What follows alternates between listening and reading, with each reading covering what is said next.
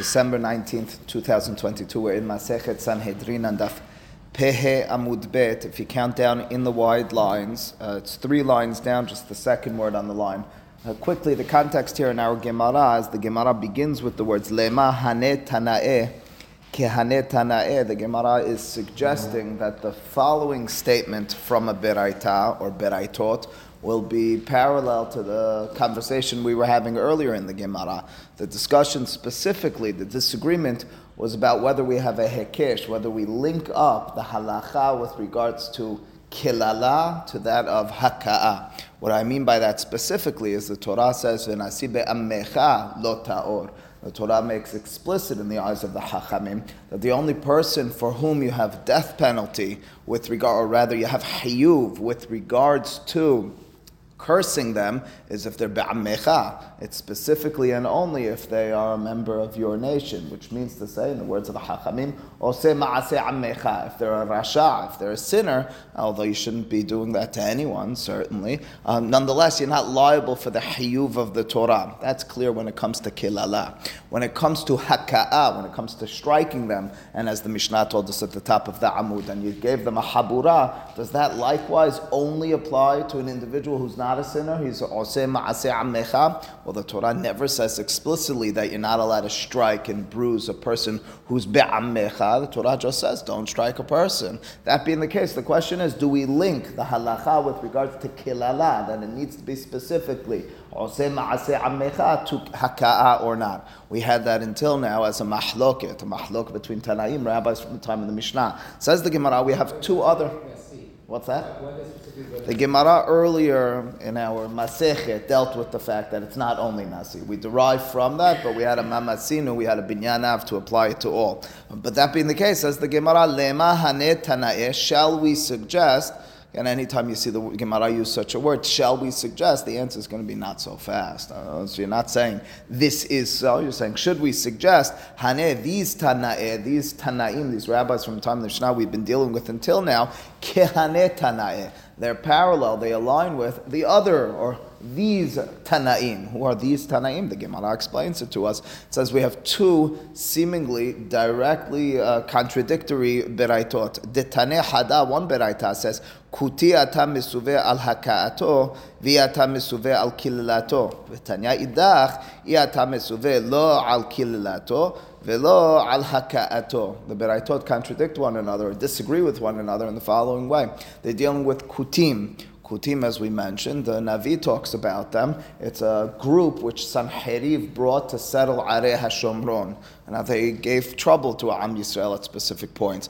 Now, what we do understand and know is that they converted. They converted because of, we know this as well, because of their fear of lions of some sort. They were fearful of a threat of some sort from God. Well, if that being the case, there's always a debate, as the Gemara will make clear afterwards, whether Kutim are Gerei Emet or Gerei Arayot. Was their initial conversion a proper conversion, and only afterwards we said, but they began sinning? Or alternatively, they were never properly converted. They should always be treated as non-Jews, and that's why they were sinning. They were never really a part of this. All right, that's a conversation. The Gemara at this point is assuming they were Gerei Emet. It's assuming they're full-fledged converts. Well, that being the case, look at them. Imagine them. They were sinning. They were sinning. They're ino oseh ma'aseh ammecha. They're part of your nation. Not really a part of your nation, because they're not doing the mitzvot. They're not performing and observing the sins and the commandments of the Torah. Of that being the case, we have the 2 beraitot now. One beraita says that when it comes to a kuti, you're not commanded with regards to cursing them. You're allowed to curse them. Alternatively, that beraita says you're not allowed to strike them. That's beraita number 1. Beraita number 2 says, En ata mesuveh, you're not commanded neither to abstain from striking them, nor even from cursing them. Both are permitted. Well, what's on the table over here? What's the disagreement between these 2 beraitot? They're not just picking their opinions out of a hat. They have a reason for their opinions. The Gemara suggests that they're disagreeing about this issue. The issue goes like this. We assume that the Kutim, these people from that nation of Kuta, they had a good conversion. We call that Gerei Emet. The question then is, even though they're even though they're not acting appropriately after their conversion, how much To what extent do we extend the Torah's ability to give us permissibility with regards to kilala to haka'ah? Do we say that only by kilala, but when it comes to haka'ah, striking, it would apply to all? Or alternatively, do we link the two together? It says the Gemara, Savrua, our assumption was, de kulei alma, everyone, both Beraitot agreed, kutim gere emetin. The assumption was at this point when we had those words lema hane tanae keane tanae, everybody agrees both of these beraitot that kutim are gere emet. My love, what should we not suggest? In other words, what should we suggest? Behat kam miflige. This is what stands at the core of this mahlok, this dispute between these two beraitot. The mor savar.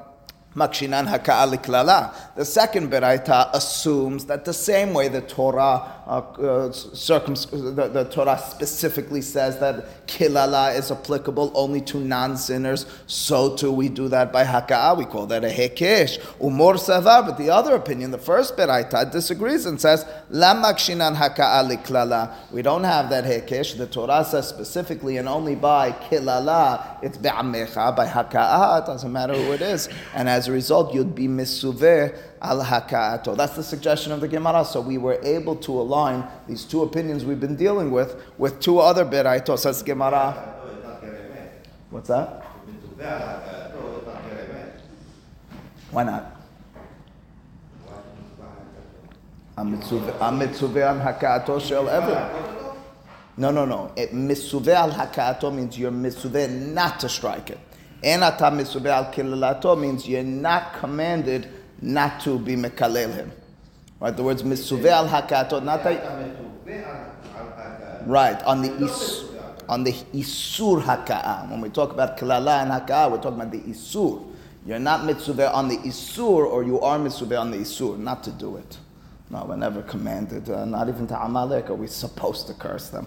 Anyway, it says the Gemara over here, look, this is not a proper alignment. You should not assume that there's a symmetry between these beraitot and the opinions we saw earlier. We can, in a valid way, argue that everyone agrees that we should distinguish, generally speaking, by a member seemingly of Am Yisrael who happens to be a sinner. Okay, we turn to that person. You're not allowed to strike them, but you are allowed to curse them. That's everybody agrees to that. We don't know hekesh. Then how come when it comes to kutim, one opinion says that you're even allowed to strike them? Ve'hacha, and over here in this issue of the kutim, behaka miflege, on this they are split, they're disagreeing. Mor savar kutim gere emeten, umor savar kutim gere arayoten. The dispute, the mahlok between these two beraitot is what the status, what the quality of the kutim is in the first place. Do we assume that they were gere emet? If they're gere emet, it means they have the status of a member of Am Yisrael. Therefore, if they're a sinner, okay, when it comes to klala, you're not mitzuveh. When it comes to haka'ah, you are mitzuveh. When it comes to the isur, the prohibition of cursing, you're not bound. When it comes to the isur, the prohibition of striking them, you are bound, even though they're sinners. That's if you assume they're gere emet. If they're gere arayot, meaning they only did this through the threat, the fear of those lions that were going to attack them, they were never Jews in the first place. Well, then all's on the table with regards to permissibility. I want you to be careful. I don't want you to get in trouble from the governmental officials and so forth. But in terms of binding halachot from the Torah, there's no sivui on the isur of haka'ah or kilala with regards to non-Jews. Says the Gemara, but wait a second. I have one last challenge on this, because effectively what you've tried to tell me then is the dispute between these two beraitot is about how we qualify these kutim. Truth is, Charlie on Friday pointed out that if the debate was really just about hekesh, about whether haka'ah and klala are the same, why are you talking about kutim? No, the issue, if it has nothing to do with the quality and the stature of the kutim, so tell me, one beraita says you're not allowed to strike and you are allowed to curse, and the other one says they're both permitted. Why are you talking about kutim? It seems like there's something else going on. In truth, the Gemara is going to suggest that in a moment. Just did suggest that. Says the Gemara, but now I have a question. Hainu de katane ala vishoro ki Yisrael. But wait a second, you're telling me, if I understood you correctly, you have two opinions over here, whether the kutim are gere emet or gere arayot, but I have a statement with regards to these beraitot that they're shor. What's a shor? It's an ox, has the same status, heim halachot, as Yisrael. I'll pause for a second. What are we talking about? Oxen. If anyone learned Masechet Bava Kama, if anyone studied a little bit in Parashat Mishpatim, you're familiar with this. When we talk about a property that damages, we talk about oxen. That's the way it used to happen once upon a time. And here are the basic laws. If an ox damages for the first 3 times, it's what's considered shortam, and they pay hatzi nezik, they pay half with regards to that which they damaged. If they do it beyond that, they're considered shor mu'ad. That means that we assume the owners should have been more cautious, and they have to pay full amount. If it's if it damages a Jew, that's when those halachot apply. If it damages a non-Jew, so then they're not liable. Again, governmental laws, dina de malchuta dina. Don't get too nervous over here. We're talking about a theocracy in Israel once upon a time, or once in time. Anyway, but that's the statement, that's the halacha. What about if a non-Jewish ox gores and damages property of Yisrael? In that circumstance, there's no leniency the first 3 times. They have to pay the full amount throughout, no matter what the circumstances. So again, we have specific halachot when it comes to, and it's not fully important for us, the actual halachot right now, when it comes to an ox of Yisrael which gores, and it's a question of who it gores, as not only the gorer and that which got gored as well. There are different halachot that get split with regards to if it's owned by Yisrael or by a non-Jew. What's the status of kutim? So you'd say to me, it's dependent. Are kutim gere emet or they gere arayot? If they're gere emet, then their ox is the same status as Yisrael. Both if it got gored or if it gores, that's going to be the halacha. If they're gere arayot, it's not so. Here's the strange statement. We're not going to apply it over there. No, we're not going to apply it because the best we have is a hekesh of haka'at klala, not to your property damaging. It says that we have a beraita though that says v'shoroke Yisrael, their ox has the identical status as Yisrael. What are you talking about? Has identical status to Israel? That should be dependent. Only if you hold get him in, not get.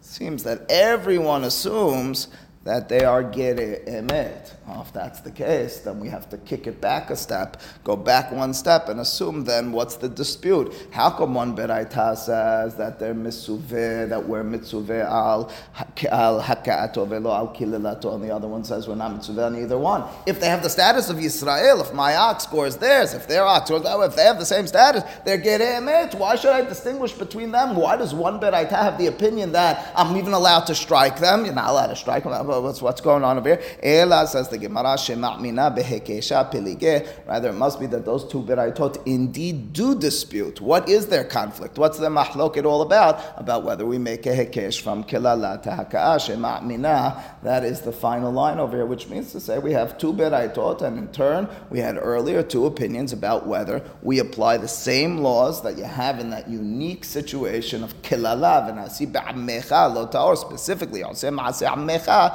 to haka'a as well. That's a little bit disheartening, a little bit difficult to wrap your head around, certainly in the contemporary modern sense, that I'm allowed to. Now, allowed to and should is 2 separate things, needless to say. Liability and permissibility is 2 separate things as well. But effectively, that is the conversation here in our Gemara from the strict legal sense with regards to this hekesh from kilala to haka'a. Okay, the next Mishnah brings us into, I wish I could say, a little bit peachier fields, but not really. Now we're talking about kidnapping. We finished with cursing and striking. We're up to kidnapping over here. Hagonev nefesh mi Yisrael. It was the next in the list of the Mishnah at the beginning of this perek of those who are hayav henek. You're liable to the death penalty of strangulation if you were to do so. It was a person who kidnaps. What's the halacha? How do you define kidnapping? Eno hayav ad sheyachnisenu lirshuto. It's specifically and only hayav. Again, hayav mita, hayav henek. You're not allowed to kidnap irrespective of the circumstances, but you're only hayav henek if you stole and brought it into your possession. Rabbi Yehuda omer ad sheyachnisenu lirshuto v'yishtamesh bo. Rabbi Yehuda continues and he says it's not only bringing it into your possession, it's bringing it into your possession and using it. Shene'emar, he quotes the pasuk which says, Ki matzeh ish gonev nefesh me'echav m'nei Yisrael v'hit'amer bo. That word, v'hit'amer bo, and Rashi, the first Rashi on the Gemara, you look on the left-hand side, says, imur means shimush, it means using.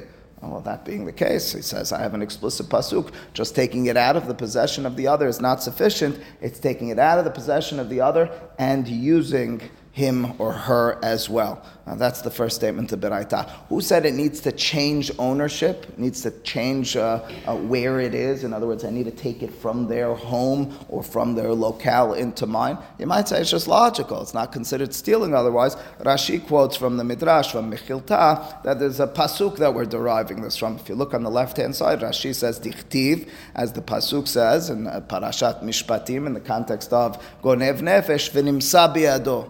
So the pasuk says it's found in your hand. It's still not enough. V'tanya b'mechilta, and mechilta, that's midrash halacha and shemot, says v'nimsa. That word v'nimsa and mitzia b'chol makom ele be'idim. It's found means there was testimony, there's witness. Biyado. What about that word? So there's testimony. Furthermore, it's in your hand. And biyado ela birshuto. The drasha of the midrash is biyado, in your hand means in your possession. V'chen hu omer v'ikach et kol arso miyado. That's a description of Milchemet Sihon, described in Sefer Bimidbar, and the description over there is that they took the land, and it means it became part of their possession. Oh, well, that being the case, biyado, in his hand, the Torah unnecessarily says, and if a person steals another soul, and it's found in his hand, what's in his hand, says the Midrash. I'll tell you, that's very important. It means you're not in their home holding on to them, hostage situation. You grabbed them and brought them to another place, which is yours. That then and only then are you liable. Rabbi Yehuda continues it. He says, not only you moved a location from theirs to yours, which effectively transfers to a certain extent to ownership, but more than that, you used them for some constructive purpose. We'll talk a little bit about that more in the Gemara. Okay, the Mishnah has a few more cases to discuss. What about Hagonevet Beno? Scary and terrible thought, but if a person kidnaps their own child, what's the halacha? Now we're going to see a mahlok in the Gemara. We'll explain the reasoning over here. Rabbi Ishmael ben Oshel, Rabbi Yohanan ben Beroka mechayev, Hachamim potrim. So it's a mahlok between Rabbi Yohanan ben Beroka, Rabbi Ishmael and Hachamim about whether hayav or patur. We just have to accept that for now. We'll deal with the rationale and reasoning in the Gemara. What's that? And we'll deal with that in the Gemara, but even a child, I'll tell you from now. Anyway, Ganav, Misha Hetzio Eved, Hetzio Ben Horin. You can't find this anywhere but Mishnah. If you find an individual who's half slave, half free. How do you find someone who's half slave, half free? And how do you determine that? It means he was owned by partners. One of the partners relinquished his ownership. He freed the person. The other person is holding on to it. You call that Hatzi Eved, Hatzi Ben Horin. Believe it or not, we talk about this quite often because conceptually that's a fascinating situation. The same way in our last Gemara we talked about an androgynos, a tumtum, a person who you can't see or what their organ is, if they're male or female. A person who has both, you say that's too out there, but conceptually it helps you crystallize the halacha. When you want to test out what's the true nature of a law, you have to find those outlandish cases in order to test it. Anyway, here you have it. Misha Chetio Eved, Chetio Ben Horin. We're not going to explain why in the Mishnah, but we're going to present a mahloket on this as well. Biuda mechayev v'chachamim potrim, mahlok between Biuda and Chachamim. Okay, says the Gemara. Let's deal with first. We'll deal with that as well in the Gemara. The Mishnah didn't tell us about that. The Gemara will say explicitly that's mutar. That's right. The Gemara will say explicitly that's mutar, but give it a minute or two. Says the Gemara, all right, now that we've been dealing with several cases in the Mishnah, let's turn it back to the first one. The first one in the Mishnah was this mahloket, seeming mahloket between Rabbi Yehuda and Hachamim about whether, in addition to shinui reshu, changing location, taking from one possession to the others, do you need to have shimush, that imur? Rabbi Yehuda pointed to a pasuk. Enough in a pasuk in the Torah. The pasuk says, "V'itamer bo." So v'tana kama laba'e imur. Says the Gemara, according to Tana Kama, the first opinion here in our Mishnah. Tana means rabbi from the Mishnah. Kama means first. If you have an anonymous name over here, you had the first opinion, then you had Rabbi Yehuda disagrees. We call that first opinion one of two names. Either we call Hachamim, And so as the rabbis, or alternatively we say it's the first opinion, Tanakama. Anyway, says the Gemara, Tanakama la ba'imur. The first opinion here in our Mishnah doesn't need there to be using that person who was stolen, kidnapped. Ultimately speaking, the pasuk does say v'tamir, but amar bi'aha bered rava imur pahot mishave peruta ika benayu. Period. Says the Gemara, says this opinion, the Gemara Ravaha. It says the issue that lies at stake over here is not about whether in kidnapping there also needs to be a usage. Everyone agrees to that. Everyone agrees to that. I thought the Mishnah said it's only Rabbi Yehuda's opinion. Question is if you do some sort of very low-level activity. It's what you call activity, so eno shaveh peruta. In other words, if you ask a person to do you a favor, I don't know, there's a bondsman. Once upon a time, there's people who are... There still are, for service. You can hire them to do jobs for you. And so you're walking by and there's a person on the street and he's lined up together with others in order to hire them for service. And so you say, can I bother you for a minute? Sure. Say, could you pick that up? I just dropped my pen. You're nervous, your pants are too tight or something like that. He bends down, he hands you your pen. And then as he hands it back to you, he says, $100. It's $100. What are you talking about? He said, that was worth pennies. That's eno shaveh peruta. That's called an activity. It's eno shaveh peruta. Did you a favor? He can't demand any money for that. If he could, it's pennies. It's less than a peruta. It's really very, very low-level job. Took nothing out of his time, his energy, and so forth. Okay, let's say, lo aleinu, a person kidnaps another, and they do that sort of small activity with them. Very small. They grab them, they bring them to possession, and they're about to sell them to another person. Of course, that needs to be a next stage, which we'll address over here. But before doing so, or anything, the kidnap, or before recapturing him, just did a very low-level activity. What's the halakha in that situation? According to the Hachamim, the Gemara is suggesting for us that's a mahlok. That is the mahlok between Rabbi Yehuda and Hachamim. How so? Well, says the Gemara that's what they're debating. According to Rabbi Yehuda, it needs to be a full-level activity. Says the pasuk says v'hitamer. It means it needs to be a high level. According to the Hachamim, even a melacha she'ena shaveh peruta would be sufficient in such a circumstance. That's what the Gemara has, a mahlok between those two. So it means to say everybody does agree there needs to be a hishtamshut. The only question is, does it need to be a shaveh peruta or not? So, kidnapping for ransom is fine. Kidnapping for ransom without using before ransoming. That's what, it's not fine, you're just not going to be put to death for it. None of this is fine. It's a question of whether you're going to be hayav henik. Strangely, there are going to be a few others that, at least in my mind, philosophically, are hard to fully understand. Why should that? Is that really so much worse? So I got him to do a $5 job. I don't know. That's back to the loopholes, Jeffrey. There's going to be a few others in the Gemara. I'm going to have difficulty articulating what the logic is. It's a shame we don't have Jared. He always helps us with that. It says Gemara, Ba'ir Rabbi Yirmiyah. Rabbi Yirmiyah had the following dilemma. What about the halacha? Genava u'mecharo yashen mahu. Macharisha le'ubbera mahu. What about one of the following two cases? If a person kidnapped another, but it's while he's sleeping. He never dealt with him. He never did any real work with him. And sold off while he's sleeping. Is he liable for death penalty? Alternatively, it's a woman, but you're not using the woman. The sale is on the next sale, and stealing this woman is for the value of her baby. She's pregnant for her ubar.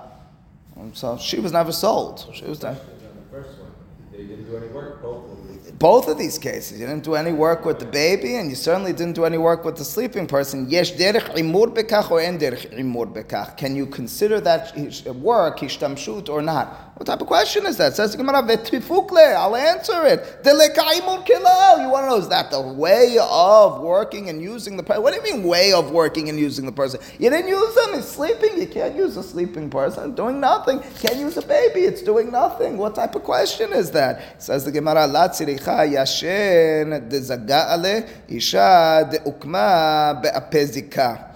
The dilemma is as follows. If you use the sleeping person to lean on, maybe that's shaveh perut, that's certainly shaveh peruta, but more than that, is that considered using them?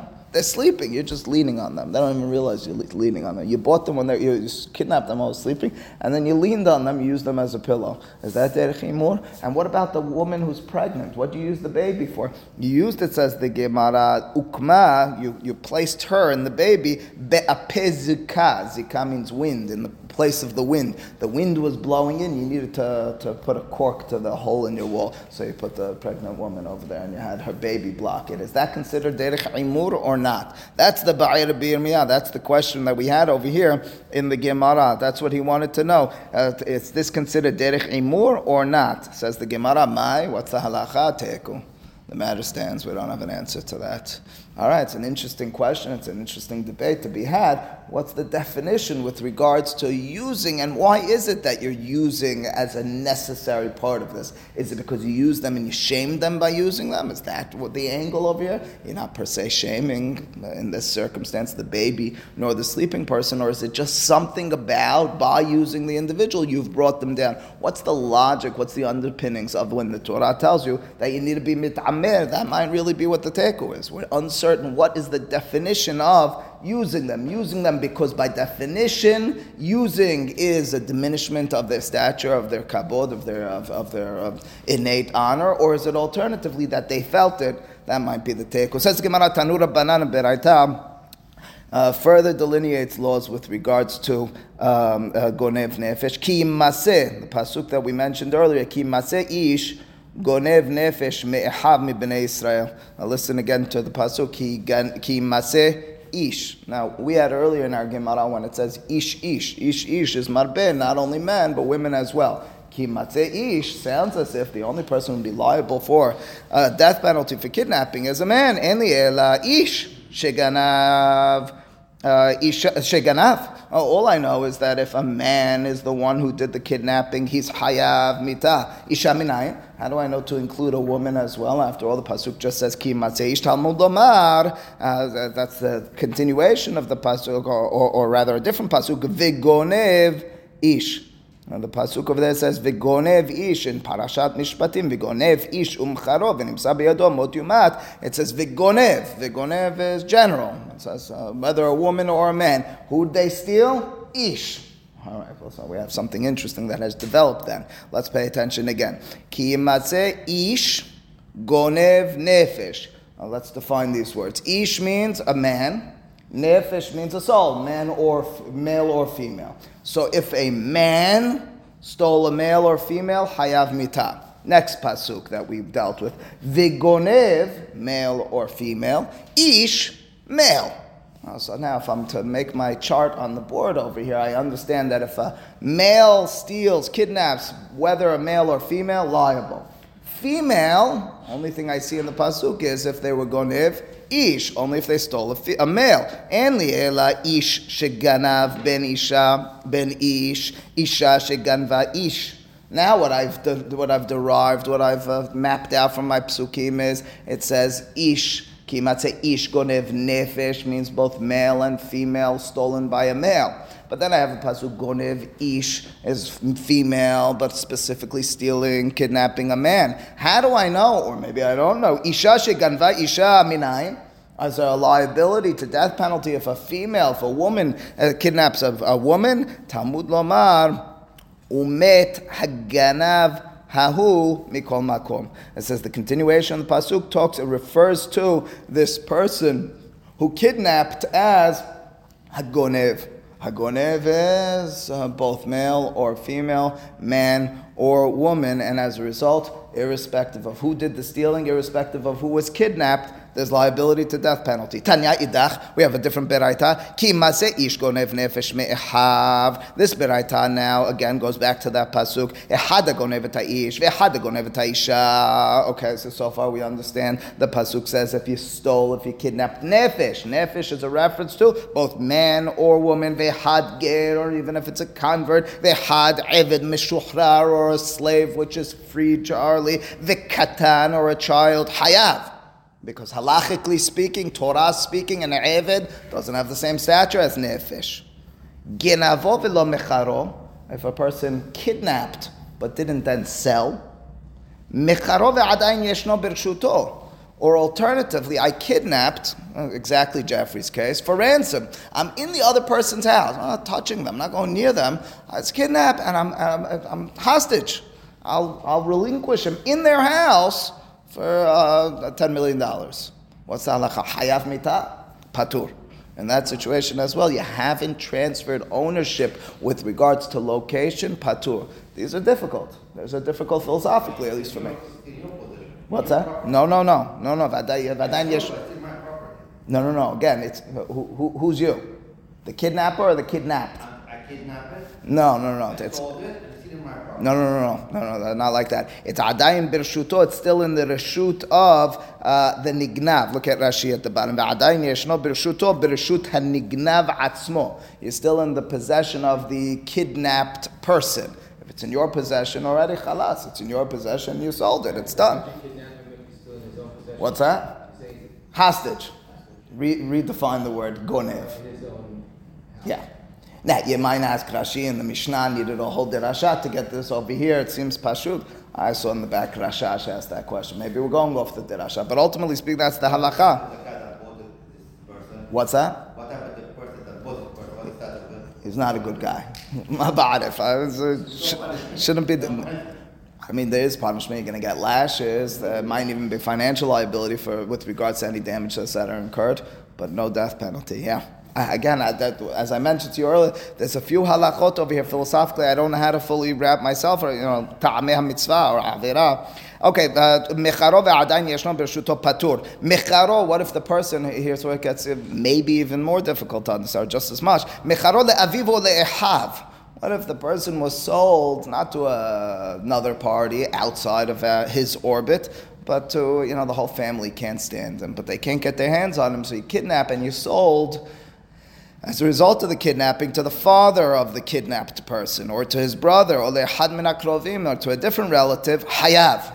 Okay, over there you're hayav. So far, not hard to understand. What about hagonev ta'avadim patur? Let's go back to that issue. Or rather, let's just finish with that. I'm sorry, that's a conclusion. Hagonev ta'avadim patur. Kidnapping from of a slave, patur. Okay, it's not something that we want you to be doing, but if you did so, you're not hayav mita. Okay, that's what we have in our beraita. Yes, Eved Ivri is Israel. It's only a Eved Kena'ani. We're not going to talk about Eved Ivri. Taneh Tana Kamed Rav Sheshat, says the Gemara, there was an Emora who knew many Beraitot and used to recite them. We've talked about this more than once. The way it used to work during the time of the Gemara is the rabbi would be present, the rabbi who was leading the study group, and then there'd be different students, and oftentimes the students were proficient. They knew Beraitot. They knew teachings that weren't in the Mishnah. And one would get up and say, this is what I remember, this is what I memorized. Rabbi, can you explain it to me? And then the rabbi would deal with it and explain it and sometimes edit it. So that's what this is. Taneh Tana Kamed Rav Sheshat. There was one of these rabbis or students who spoke up and quoted the following in front of Rav Sheshat. Amar le, ani shone Rabbi Shimon omer me'ehav ad shiyosienu mirshut achiv. Ve'at amarta hayav. Taneh patur. Says the Gemara, that beraita that we just mentioned, which says that if the kidnapping was done and then sold to the father of the individual, what we mentioned, we said hayav, says Rav Sheshat, but I alternatively have a teaching, and my teaching is that Rabbi Shimon says that since the pasuk says that it was stolen, ki yimaseh ish gonev nefesh me'ehav, from his brethren, so the understanding is it was taken from his brethren and moved to a different side of the community. Not his brethren, not his family members. Says Rabbi Shimon, if he were to sell to one of the family members, patur. Says Rav Sheshat, I'm listening to you and you're saying if you sold it to the father, the person that you stole, you're hayav. My teaching from Rabbi Shimon is patur. The derasha of Rabbi Shimon, me'ehav. What's the problem?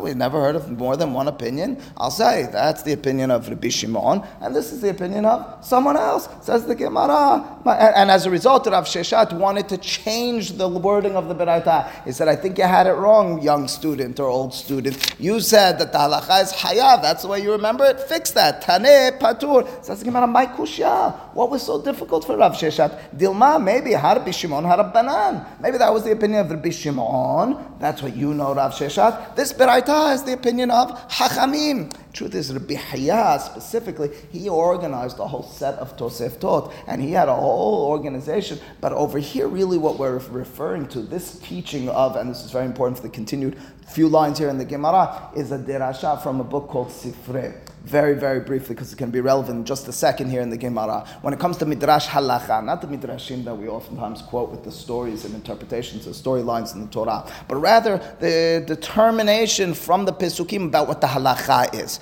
So we have a whole set of books. They're called Midrash Halacha. On Shemot, it's called Mechilta. You take the Pesukim from Parashat Mishpatim, and you learn Halachot from them. That's what we have in Mechilta. And then you have, for Vayikra, you have a book called Sifra. That's alternatively known as Torat Kohanim, Midrash Halacha, from the many halachot, similar to the Gemara. It's rabbis from the time of the Mishnah recorded in there, that's Sifra. Then you have B'midbar and Devarim, that's called Sifrei, which means the books. It's B'midbar and Devarim. Okay, that being the case, this derasha, you might notice the pasuk is found in Sefer Devarim. This derasha that Rav Sheshet is reporting in the name of Rabbi Shimon really would be found in Sifrei. It's a derasha and pasuk in Devarim. Says the Gemara, and we'll read it together next week, but just tomorrow, but just for a second, let me tell you the way it works over here is, we know that when you have a statement in Sifrei, a statement that's anonymous, it's recorded in Sifrei, you open up the book, and it doesn't say whose opinion is, we know that is the opinion of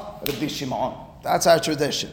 Well, that being the case, Rav Sheshet can't say, well, I have a tradition from Rabbi Shimon. What you quoted from Sifrei, that must be someone else. Can't be. The author of Sifrei, if it doesn't say it, if it's an anonymous statement, is none other than Rabbi Shimon. It's for that reason the Gemara will tell us that Rav Sheshet flips it and says, instead of saying Hayav, it should be Patur. The lines that you'll have here in the Gemara are very fundamental lines, because the Gemara will tell us when you have a Stam Mishnah that's anonymous. It's a very famous Gemara. Who's the author of it? It's Rabbi Meir. When you have a Sifra that's anonymous, who's the author? When you have Sifrei that's anonymous, who's the author of it? This is the only place, to the best of my knowledge, in Gemara you have that sort of statement. It tells you the authorship of many of these other books, at least in the eyes of the Chachamim. But again, in our context, we understand why.